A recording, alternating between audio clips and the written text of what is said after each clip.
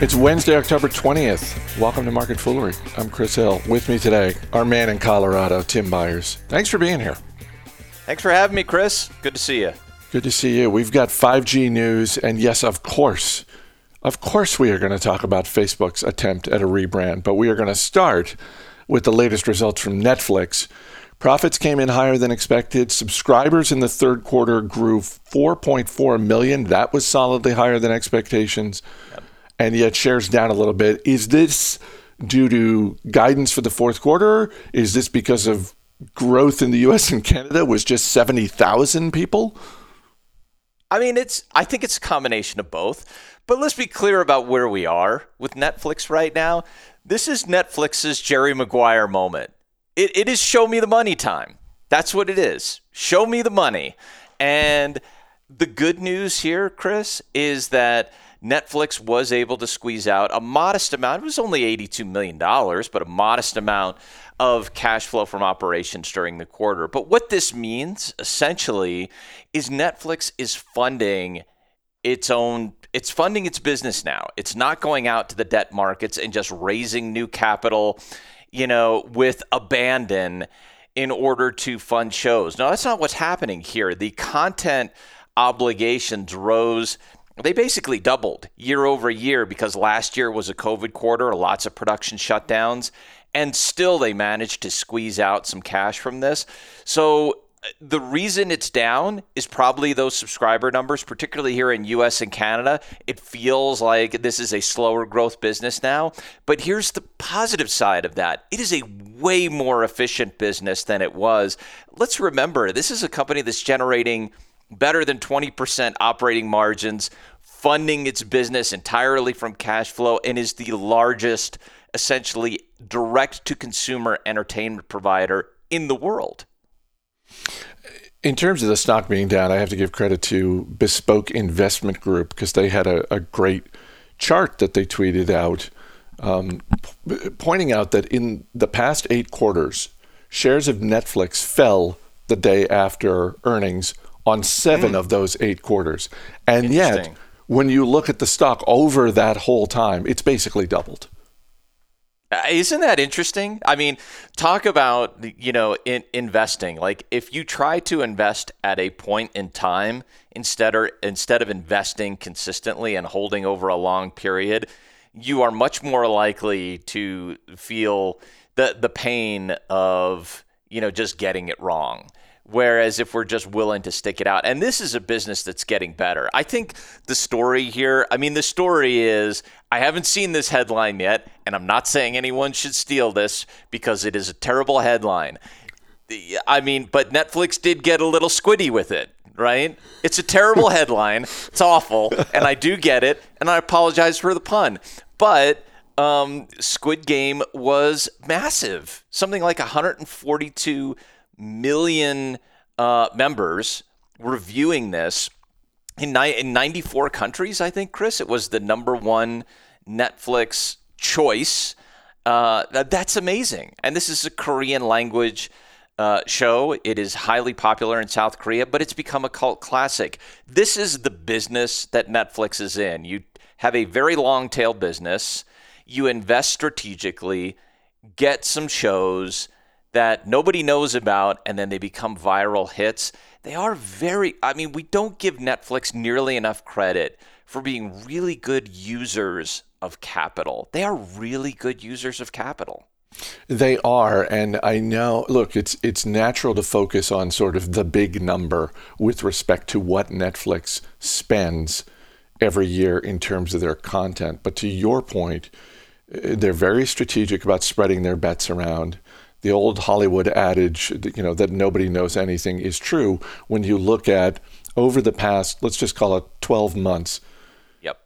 The 2 biggest hits, or certainly 2 of the biggest hits, are Squid Game and The Queen's Gambit, right, which nobody, including people at Netflix, would have predicted these are going to be huge hits.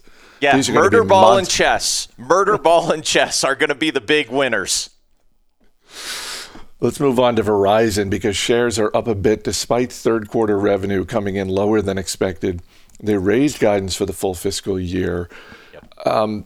Is is 5G adoption helping to juice their sales numbers? Because they certainly are promoting the hell out of 5G in their marketing. But of course they are. I mean, this is what happens every time there is an upgrade in the network. I mean, and it took a while. I mean, we shouldn't, without going too far down a tech rat hole, Chris, whenever a company says like, we're moving from 4G to 5G, or we're moving from 3G to 4G, that's a multi-year process. And there is always a lot of tech that's involved in staging that move to actual, the next protocol to 4G or to 5G. So it's happening, but it's happening slowly. But certainly there are 5G phones, there are 5G handsets, there is demand for that. And there was some pretty big numbers on the postpaid subscribers here, Chris. I mean, they did awfully well in terms of generating I believe it was 699,000 postpaid subscribers here. That was well ahead of expectations, and that may be part of what's driving this higher here. So just some real, whether or not we're talking about pure 5G, I don't know that we are, but I'm not sure that it matters. What we are talking about is faster handsets, new iPhones, people upgrading, getting on the Verizon network, and improved Verizon network, and that does drive enthusiasm. And some of these phones really are true 5G phones. So yeah, I do think it is driving it to a degree. And the good news for Verizon is we're going to keep seeing this because the 5G upgrades will keep coming. Yeah, earlier in the week, Google had their event for the Pixel 6 phone. And we talked a little bit about this on Motley Fool Money over the weekend. The early stuff I've seen in terms of reviews and from the consumer tech media was pretty positive. And I think if you're a business like Verizon, you're rooting for that. I mean, Google has, considering they've been at this for I think 6 years, their market share for the Pixel is tiny. Right. So if you're Verizon, you have to be rooting for them to increase that market share, give people more options, and get more people, subscribing for Verizon services. There's no doubt. I mean, you want a wider pool. There is no doubt about this. You want, a greater penetration of very high performance handsets. And the reason why is because you can charge, you're more likely with a very high performance handset where you really want to do more with that phone. You may upgrade to a higher price plan. And one of the areas where Verizon was a little bit pressured here is on average revenue per user. I mean, it's down slightly, but it's still solid. It's like $43.08, I think was the number. That's down just a little bit. And the reason for the pressure on this is, subsidies and things like that, because you are talking about $1,000 handsets, but still, the bigger and better those handsets get, the more likely it is Verizon and its competitors can move you into a higher price plan where you have unlimited data or other add-on services that you want and you're just willing to spend a little bit more. Verizon wants you in those big plans. So yeah, I don't think they're just rooting for the Pixel 6. I think they're rooting for iPhone refreshes every 2 years. Like I as much as we bemoan Apple and sort of its incremental upgrades with the iPhone, you know who loves it? Verizon, AT&T, T-Mobile, they love it. The Verge is reporting that Facebook CEO Mark Zuckerberg is planning to formally unveil a new name for his company next Thursday at Facebook's annual AR/VR conference. The name change is intended to reflect the company's ambition to be known for more than social media. Tell me what you think. Well, there are multiple things I think about this, and maybe this is just because of where my stupid brain goes, but I feel like this is the most epic trolling opportunity of all time, because for those who do not know Facebook history, the original name of the company was Face Smash. Would it not be the most epic trolling opportunity of all time if Facebook went back to that? They won't. They won't, because that's back to the Harvard days, but it would be. Here's the thing, Chris. Apparently part of this is that Facebook wants to better reflect its role in enabling the metaverse. And for those who don't know what the metaverse is, it's basically a digital reality. It's like you immerse yourself in a digital reality through maybe the Oculus headset or immersive video games or whatever it is. And Facebook wants to own this space.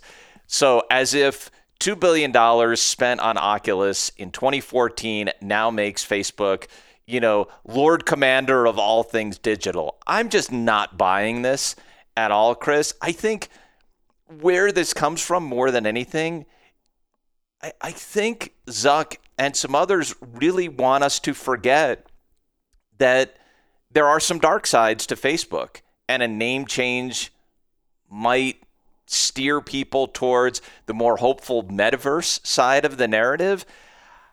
I'm not sure I'm buying it, Chris. I think it's a smart move because I think you're absolutely right that a big driver of this, if I were in a communications role at Facebook, I would absolutely be saying all these things about, oh no, we have greater ambitions and that's why. And that may in fact be true. Yeah. But it's also true that changing the name enables them to essentially de-emphasize Facebook, the platform. It now becomes one in a portfolio of businesses for whatever this overarching company name ends up being. I have in the past criticized companies for one reason or another for changing their name. Sometimes it's just a name I think is kind of dumb, like Trunk, and I get vindicated because they end up changing back. Right. But more often than not, I'm wrong. More often than not, I've said I don't think a name change is going to help this business, and sometimes it actually does. So I'm curious to see what happens here. October 28th is the date of this conference. It's entirely possible the name gets leaked before then, because this got leaked. And right. I don't know about you, but one of the things I was thinking this morning was that day in 2015 when the news broke out of the blue that Google was changing its name to Alphabet. Yes. This is exactly what I'm thinking about. Yeah, keep going. And all of us spent a couple of hours looking at each other, back in the days when we would be in an office together, saying, wait, is this real? Is this a joke or is this real? Because it's not April 1st. What's going on here? Right. And the company basically had to come out and say, no, we're not kidding. This is real. Yeah. And so here is, and maybe this is a question that you can answer. Also, it does feel like, to your point of Facebook changing this and trying to establish that they are greater than a news feed and the accusations of fake news and toxicity and other things. We are bigger than that. We are about making a better digital world, and whatever that name ends up being, do they follow the Alphabet model where we're still going to know Facebook because we're still going to know WhatsApp and we're still going to know Instagram, but there's going to be this holding company around it that is something greater? Yeah, no, I think that's, for investors, that's going to be really important to know. Like, will this new name also be accompanied by a new corporate structure? Part of the reason analysts, once they got over the fact that Google was changing their name to Alphabet, which really that first 24, 48 hours, there was consternation. There was consternation. There was scratching of heads, and there were plenty of jokes made. But when they unveiled the new corporate structure, unanimously, analysts were saying, "Oh, this is great because this gives us more insight into the business and how it works." It was very intentional on the part of that company's management at the time. Curious to see if Zuckerberg and his team do the same thing. I'd say where this could go really right. So let's play the positive side of this.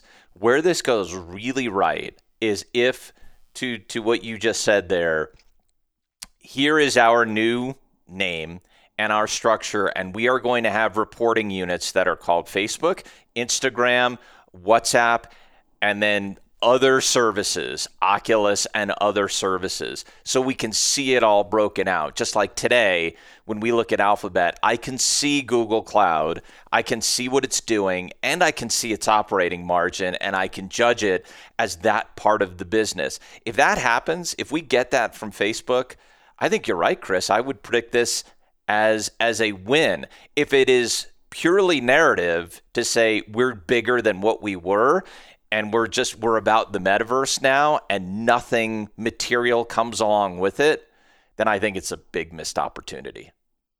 Last thing before I let you go, because we're now in the zone. We are close to Halloween.